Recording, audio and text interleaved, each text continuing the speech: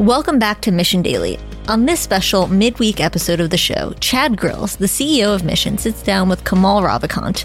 Kamal has done it all. Trekked through the Himalayas, walked across Spain, served our country in the U.S. Army Infantry, written several bestsellers, and today he is a partner at Evolve.vc, a seed and A-round investment firm. On this episode, Chad and Kamal talk about Kamal's experience in the military and in Silicon Valley, and deep dive into why the most transformative thing you can do is simply love yourself. Enjoy this episode. Mission Daily is created by our team at mission.org.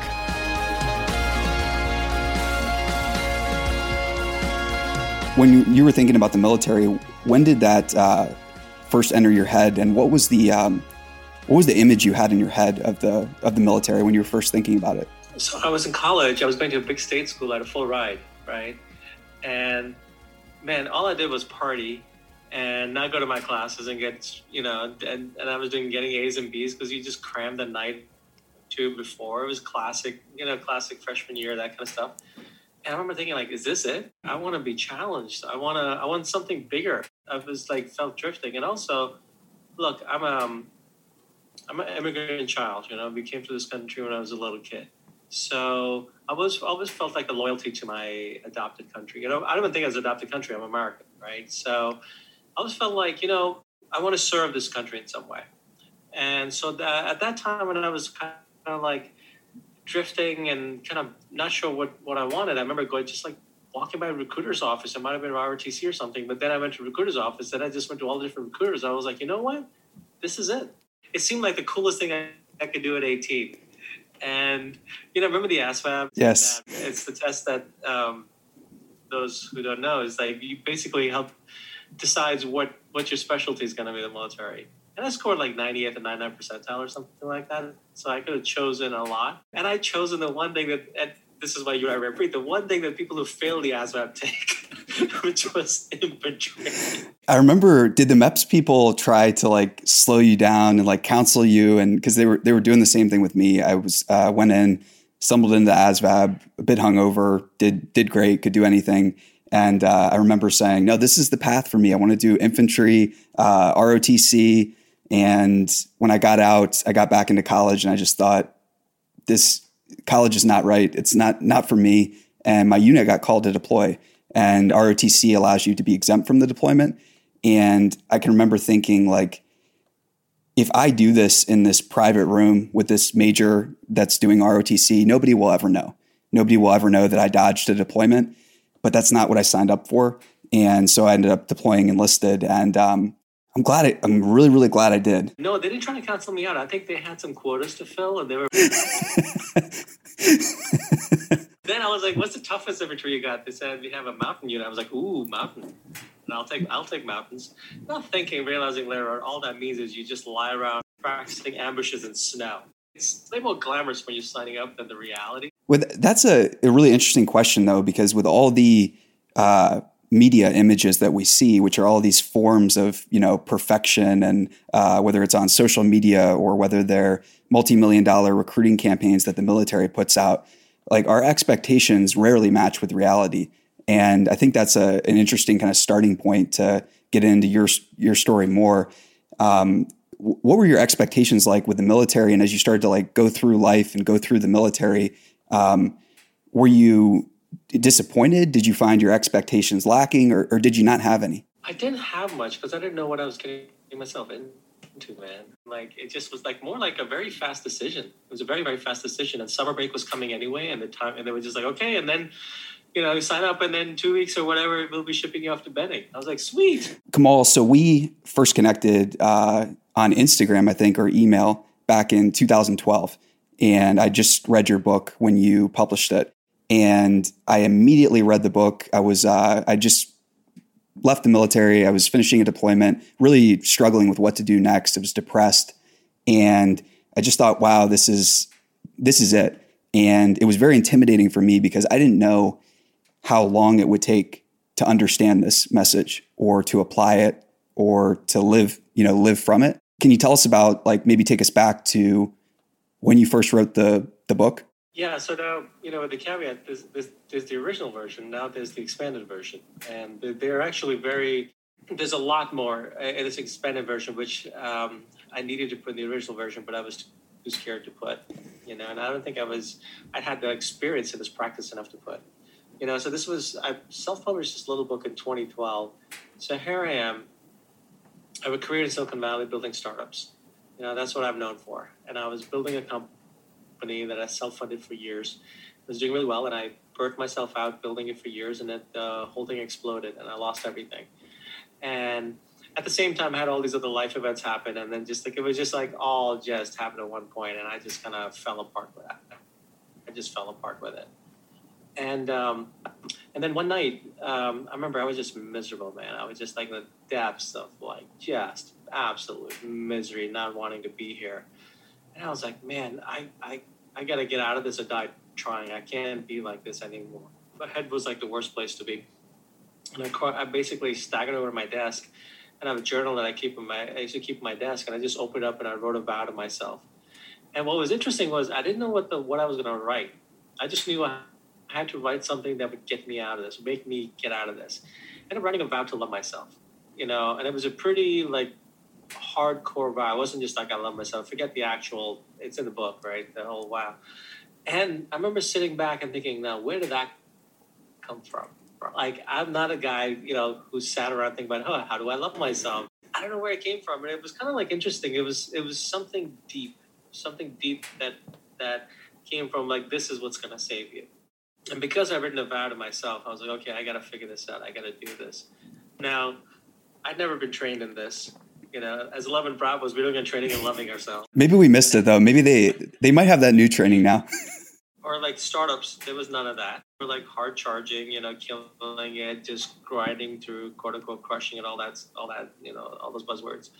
And so I had to figure out how to do it. Now, one thing I know is that ultimately it's an inside out game. You got to work on the inside. This wasn't like, I'm going to go start taking bubble baths and drinking champagne. That's not loving myself, because I'll still be feeling miserable, right? So I started trying out anything I could in my head that would actually make me love myself. And I didn't know what I was doing, and which is probably the thing. That's why I figured it out, because I didn't know what I was doing. I don't have a PhD in loving yourself. I never studied it. I can have a degree in economics and biology, right? I do know enough neuroscience to know that like neurons that, fire together, wire together. So if you work with particular thought patterns with feelings, those start to run more on their own. And so I started using that concept and just started doing things in my head. And like, creating thoughts and emotions. And then that basically was like a hub and spoke model, where in the middle, the hub is the whole love yourself. And then spoke is attacking from different ways using the same basic theme and concept to the point it becomes like almost like a little practice that compounds in itself. And this wasn't conscious. This just happened, things that started working. I started doing more. Through it didn't work. And then I came up with like a simple practice that I'm doing every day. And it really shifted my inside. And really started to shift my inside. And I noticed, as I shifted my inside, my outside started to shift. I started to use the word magic to describe my life. And this is a guy who just weeks ago was hating himself, was hating life. Was just in the depths. Like he felt he had failed and let everybody down and wasn't worth it anymore. Wasn't worth it, was an imposter, you name it, the whole thing, right? To go from that within weeks thinking of my life as magic. That's pretty profound. And that's an inside game. That doesn't happen from the outside. Well, not just thinking it, but new opportunities, events, scenarios, and things that you couldn't imagine before started to come into your life on your radar. And that's the part for me that felt like, okay, too good to be true. But then as I get older and as I've gone through more things, it seems to work that way, right? Like you said something in the book along the lines that life finally realizes that you're serious or you've got the central message right, and the world starts maybe working for you. It's not like I've become the love yourself guy. I'm not some guru or something like that. I'm not selling a program, or anything like that, where I got to just always be looking the part. Like I've actually gotten lazy at time over the years when, life might be going good or I might get caught up in things that are happening. And I stopped doing it. And each time I notice my life gets worse or I get worse. Because when you get worse on the inside, your life gets worse. And so each time I've gone in and done the practice, and my life gets better again. Like, because I get better again. Like, it's like, oh my God, this still works. This works each time. It's because it's the mind. It's the mind. It's it's the spirit, like it's the thing that we need to pay the most attention to, and it's the thing we pay the least attention to. And yet it's the thing that drives everything. You and I, we work out, we take care of our health. How much time do we spend in the gym? How much time do we focus on eating healthy? And then again, how much time do we spend on working on the mind, on our internal emotional self? And you say that, we think we're thinking, but often these are just repetitive loops and memories and things that are essentially just like triggering us repeatedly again and again to keep us away from that place. Yeah, I mean, look, pain is pain, fear is fear, anger is anger. The scenery changes. The basics are running, right? The basic programs are running. And it's like, okay, what is the one that I want to run the show more often than not? I don't think doing this, you achieve nirvana, but what you do achieve is, you walk around feeling love for yourself. It's a beautiful thing. That affirmation too, that I love myself, I love myself, I love myself.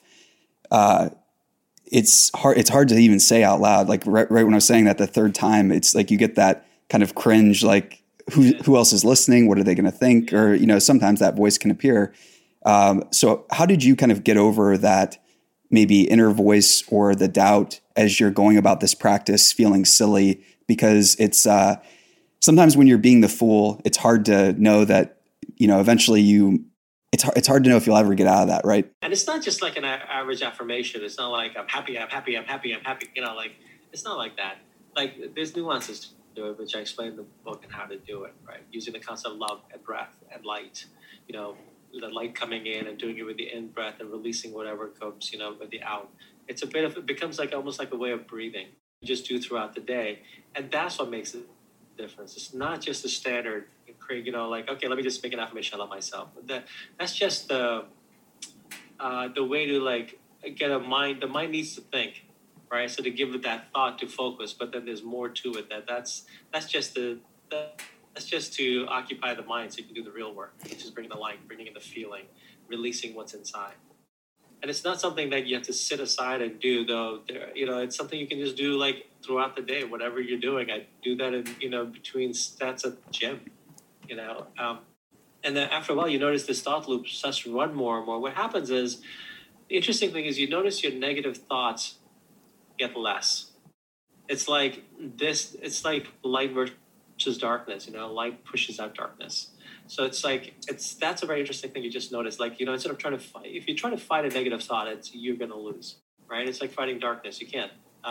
You got to turn on the light, and so when you work at something like this, the light, you just notice negative thoughts become less and less. That in itself is remarkable. And that's the type of thing too, where you can get the energy to keep going. That even though your reservoir might be tapped, you might feel like I can't keep going on, but just one day where you have less negative thoughts can be a catalyst for, taking a risk or contacting somebody, getting to the gym, getting out there more. I'm curious to know how long was it when you started this practice? Because people are thinking right now, how long does it take to get results, right? If you follow it the way I've outlined in the book and do the whole thing, please. If you want the real results, fast results, do the whole thing. And it's not a lot of work. Just trust me on it. If I can do it, anyone can, Because there is a thing I make you go through, the expanded version, the new version, which is the only version available anymore. I put that out because after about 7 years of the book being out, first of all, I've learned a lot of the practice. I've evolved it. Second, I put my email address in the original book because I didn't expect to sell any copies. And guess what? I got a lot of emails of people whose lives were changed, but also questions. I got emails from people who stopped them killing themselves. It was amazing, right? But I also got questions. And after 6-7 years, you notice a pattern in the questions because I respond to them, right? And I was like, you know what? I need to be, for this book to be real lasting, for the effects to be lasting, I got to go all in and answer all those questions in a way so that people understand the nuances of what I've done. And so how to make it something that completely transforms you and sticks, which is why I wrote the expanded version, and that's what's in there. I have emails from 16-year-old girls to 72-year-old women to veterans to mothers to this, that. It's because self-love is the fundamental, is the very basic thing. One thing I found is it's really helpful book if someone's going through a hard thing, this book snaps you out of it. It gives you hope, and it gives you a way out, and it gives you something to implement right away inside your head. You don't need to sit down and journal. You don't need to do any of that. You don't need to stretch for 20 minutes. You don't need to do anything like that. It's just some stuff in your head, and you notice right away it starts to shift you. So that, in that case, it works for anyone going through a hard time. But outside of that, like, I've received, I've been contacted with so many people just like, look, there's finally, like, I didn't even realize I wasn't loving myself. I finally realized I am. And like, it's made my life better parent. It's made me a better partner. It's very interesting how it's like, how this book hit this guy Zeitgeist stuff. It's because we're all wired for love, man. And we all seek it. We all, like, it's funny, like, you seem to be starving for it. I'll speak for myself, We seem to like what is it that the thing of you are, what is that thing? Where is it from? You are that which you seek. It might even be biblical. I'm not sure, but you are that which you seek. And it's like, but it's so interesting that the very thing that we're wired for, the very thing that creates magic in our lives, the thing that we always seek from the outside. I'm very guilty of it. So like, it's like, I think in some ways, it took a guy who wasn't loving himself to figure it out, to be able to write about it in a way that anyone else can do it. Because if someone was naturally loving themselves, it's like someone who's, you know what I mean? It's like someone who got sick and did certain things to make themselves better. That's the person you want to learn from how to get better. But it is interesting. Lately, I've seen a ranking in Amazon and under PTSD, which is really, I got an email today from a guy in Pennsylvania, beautiful email. He said, look, I've been doing 12-step programs for 27 years. I've been guiding people through it. And everything that finally took me to get there, it's already in your book, the one core thing. And he said, I've started I have a recovery center. We have 76 classes, like meetings a month. And 4,000 people come through a month. It's in rural Pennsylvania. And he said, I want to buy 100 copies. I want these people to have it. It's just remarkable. It does help, and especially in the new version, because in the first version, I really held back about who I was. In the new version, what I've learned from my readers is people sometimes need to know that they're not alone, that they're not the only one who's been through trauma, who's been through abuse, who's been through hard stuff. I share it all. Why? Not to share my laundry, but I don't need people to know about my childhood. I need people to know about past. But it's like, look, but this is what I did to get better, how I was loving myself to get better here. And look how I did it here and how I did it here. It's pretty remarkable, man, like how people respond to something like it. It really is. And you mentioned trauma and childhood and abuse, and everyone has gone through some form. Life is just a traumatic event, and there's psychological tears, there's emotional tears, and we can never really know what someone else has been through, right? And how, these days, I'm curious, how are you thinking about trauma and recovery and continuing the practice? I know that you included a lot more in the expanded version. Are there any new thoughts? Are there any new perspectives that you've had after putting it out there into the world? Well, the book just came out last week, and I've been working on it. Until the last one with the publisher, until maybe a few months ago, like editing it like crazy, like copy editing copy editing the copy editor. I think with this book, everything I need to say about the subject I've said. And it's just a matter of applying it.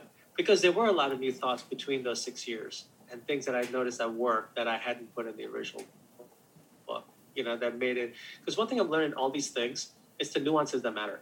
Like, for example, if I tell you in a podcast, hey, you know what, if you want to really be strong, you should really go do squats, deadlifts, bench, and presses. Go.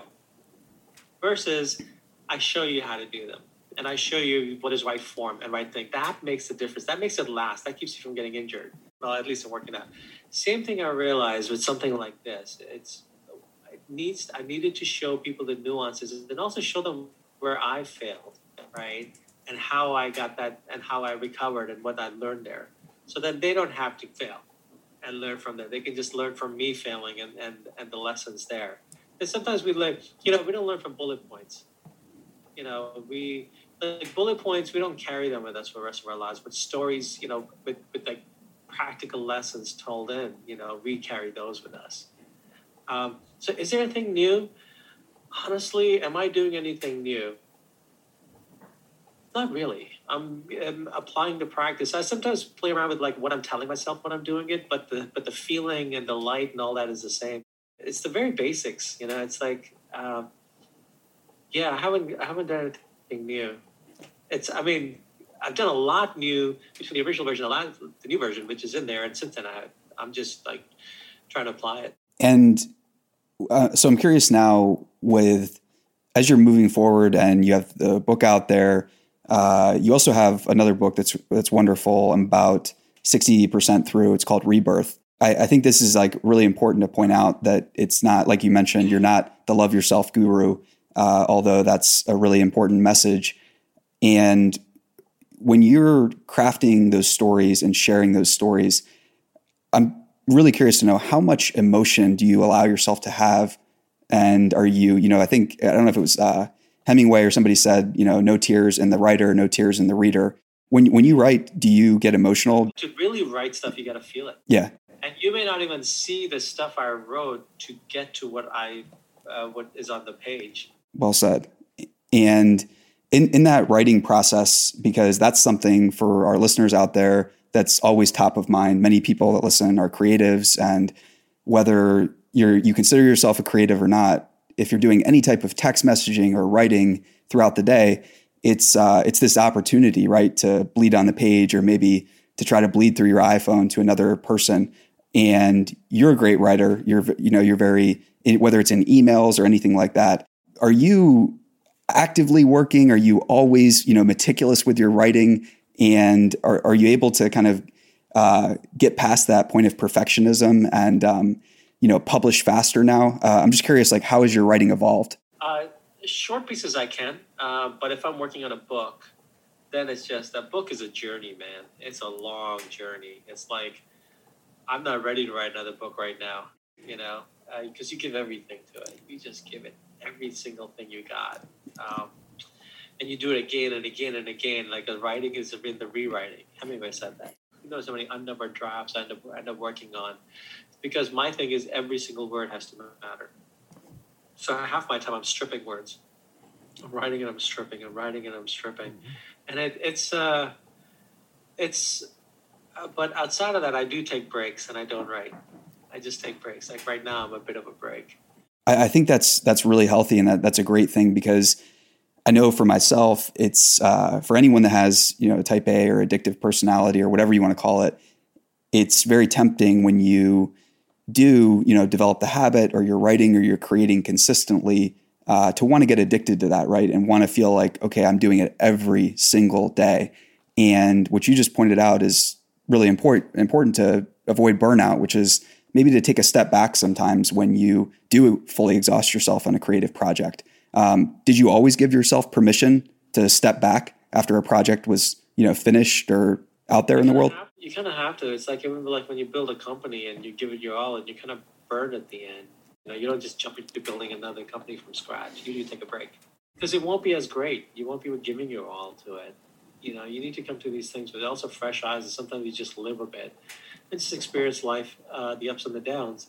And then you have material, I think it's anything in any pursuit where you have to give your all, I'm sure it's the same in sports. You can't just go nonstop forever, right? There's seasons. Yeah. And one of the things you reminded me of in the first time we met was it's a marathon, not a sprint. When I was all jazzed up about starting my company after the military. And that's really important to remember, is that after you run a marathon, it's not wise to just run the next one right away. It's something I learned the hard way. It's a piece of advice that BC gave me years ago. I didn't listen to him at that time. I learned a lot of other stuff, we learned the hard way. Do you feel like a lot of those lessons are just maybe impossible to learn until you've been through it, until you've had that direct experience, until you've got to that place? Because it's...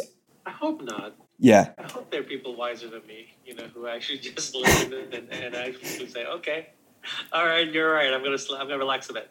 I think it's a personal thing. I think there's some lessons we have to learn on our own, depending on the individual, and some we can just learn from others. Yeah, I hope that's the case as well. And with, are you based in New York now, or where are you calling in from? I'm all over the place, but I'm staying in New York right now. Yeah. Okay, great. And was that moving to New York and getting, moving from Silicon Valley, because you were based here for a long time, right? Yeah. Was that transition important for your life? I think I'd read where you had always wanted to live in New York. You had this dream of being a writer in New York, and was that cathartic? Was it great? Experience it. I wanted to see what it was like. Like we grew up outside of New York City. Single mom, raised my brother and I. We had no money. So like Manhattan was like the promised land that we never got to go to. We had no money. Like I think I went to a couple of times growing up. That's it. Right. Obviously I'd like to come back here when I can actually afford it. That's all it was. I wanted to experience it. Like, what the child couldn't, I think that's a lot of what it was. I don't know if it's made my creativity any better, though. I'll be honest. I think my creativity is best in nature. Same. And when you do get out into nature, what are you doing? Are you traveling places? Are you going to workshops, events? Do you like to travel solo? Do you like to travel with groups of friends? How do you like to get out into nature? I don't do workshops. Yeah. Unless I'm like learning something, I like to dance or yoga. If I want to learn something that's like that, otherwise I don't really do workshops. No, you should travel on my own, or if I'm with someone, travel, with them. But that's it. Like I'm actually, as we talked in the beginning, I'm recovering from a couple of emergency surgeries, and so my body's healing. My main thing is like once I'm better, I want to start traveling again. You kind of, it's such a, when I was 25, I had a backpack and I wander around with like for 8 months with $3,000 to my name, wander around like Asia and Europe for 8 months and a backpack. And that was some pretty formative stuff.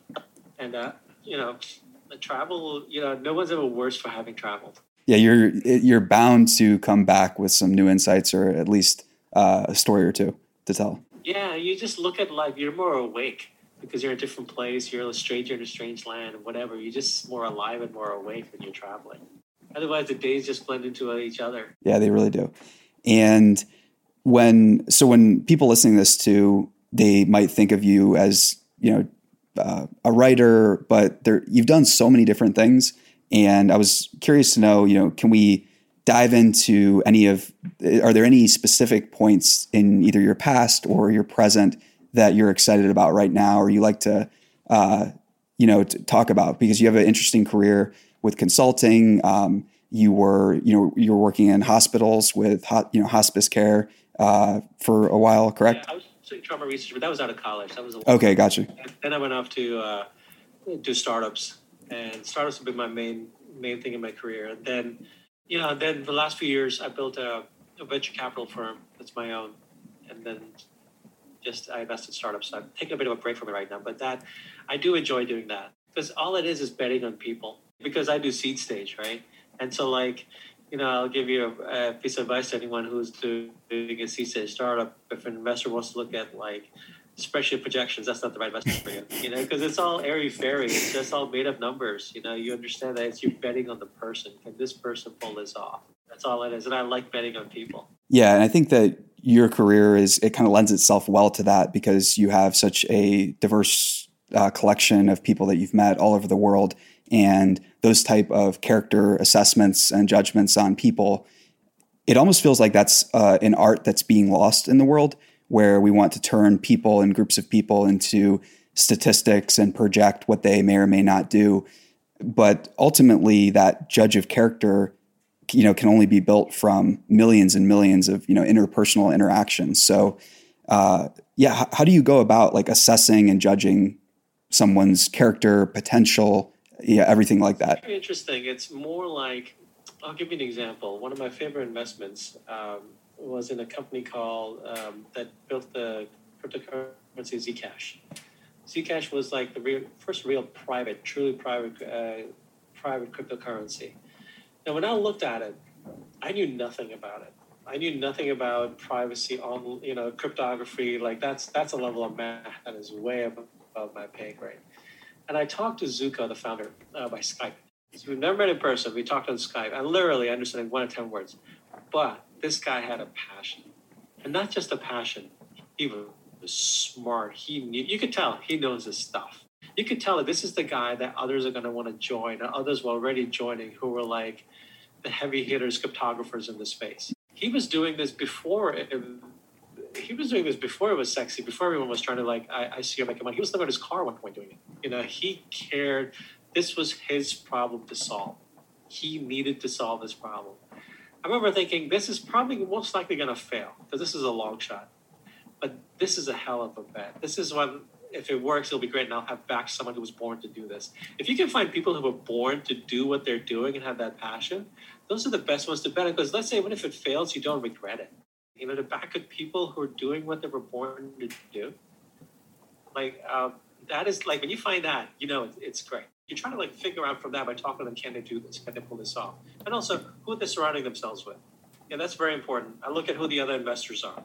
That tells me a lot about the kind of help they're going to get, because you need people to open doors for you, right?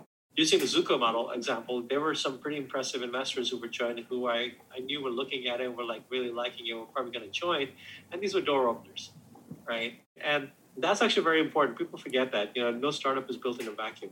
There's dumb money, and then there's really helpful money. And if you get and helpful money isn't showing up at the office every day and working. It could be, but usually they get in the way.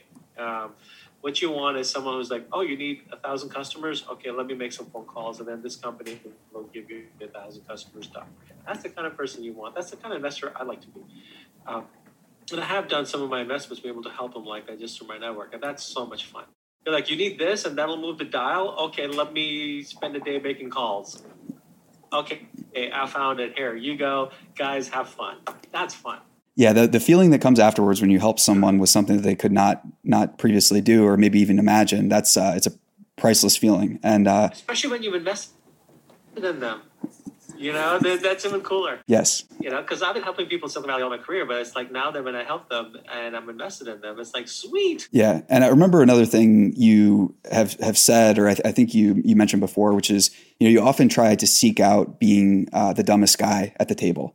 And we're basically, seeking out the room where it's filled with people that are smarter than you, and learning to get comfortable in those environments. And for anyone out there that, the first couple times you do that, the imposter syndrome can be so loud. It's ringing in your ears when you don't have any credentials to be there, but you kind of snuck in and you're, shouldering to shoulder, with whether it's in Silicon Valley, whether it's billionaires or whatever the case is.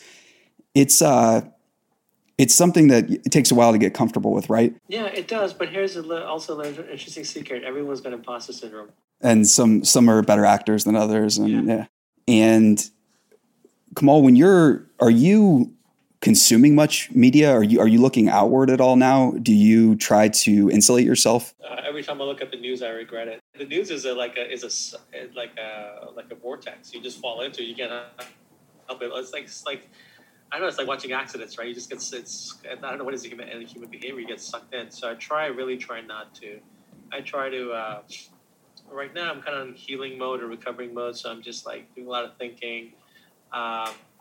Maybe some reading here and there. I watch a lot of fitness videos. You ever watch Athlete X, Jeff Cavalier? No, I'll check it out. Amazing. I just basically binge watch his workout videos. 9 million followers on YouTube or something like that, rightfully so. I watch things I geek out on things like that. Yeah, niche media or, creator-driven media like that, that's a brand new thing. And it's so exciting when there are these mini pockets and smaller worlds and scenes out there and creators that haven't yet maybe reached mainstream adoption, but are still the best in the world at what they're teaching, at what they're doing. And, these folks are out there waiting to be discovered. Before, you had to go through the powers that be and be selected, and only a few of you got to be in front of the crowd. Really, right? The people who controlled the networks were the tastemakers, right? Now, a freaking kid with an iPhone or Android a 16-year-old is a tastemaker. Right? A 60-year-old can actually move the dial, can cause companies to grow or collapse. Now, if you have quality over time, you can actually stand out, and you have the distribution. YouTube, for example, this guy, Jeff Cavalier, how would I have discovered him? his fitness videos are off the charts. And I learned so much with every video I watch. And then actually, anyone who goes, read the comments. And everyone's like so admiring of him, but the comments are just hysterical. And then that just shows you humanity, just happening. But before this guy could probably just have had his gym. And I think he lives in Connecticut, right? Had his gym, do personal training, whatever. Now he's got something like 9 million fans. He sells courses as well. And I'm sure he makes a few $1 million a year, just looking at the numbers and the math. And good for him. Didn't exist before.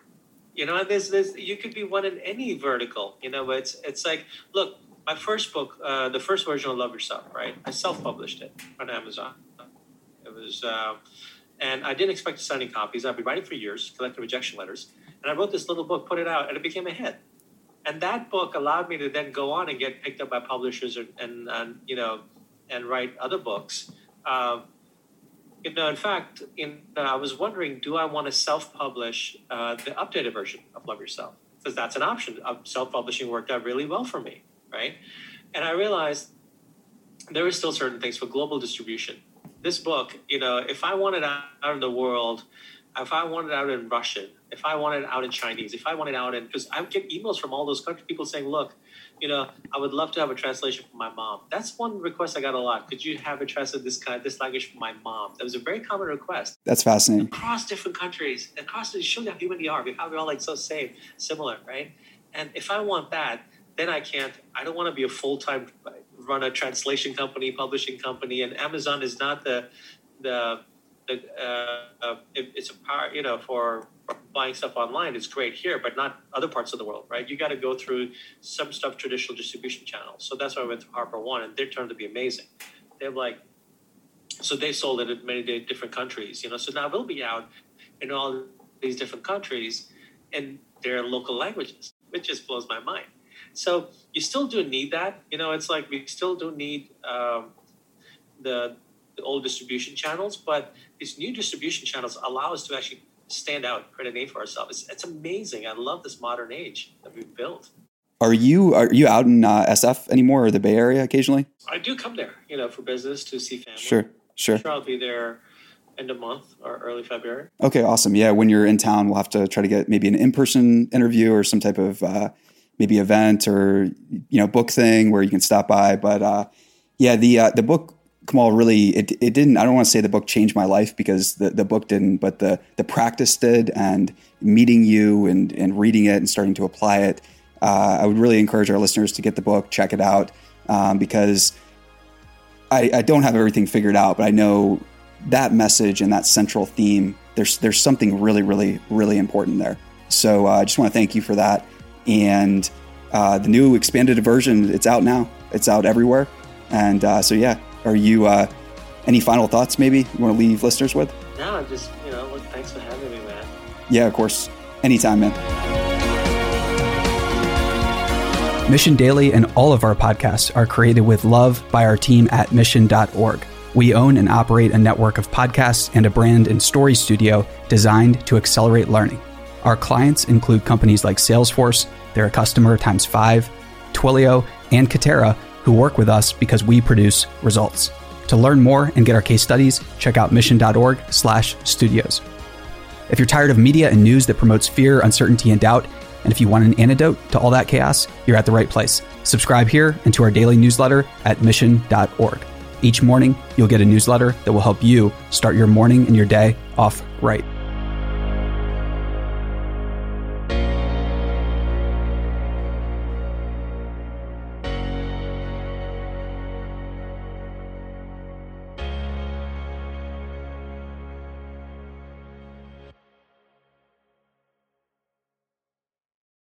Hey listeners, thanks for tuning into this episode. I hope you enjoyed it as much as I did. If you haven't already, please subscribe, rate, and review this podcast. It helps spread the word, and I would greatly appreciate it. See you next time.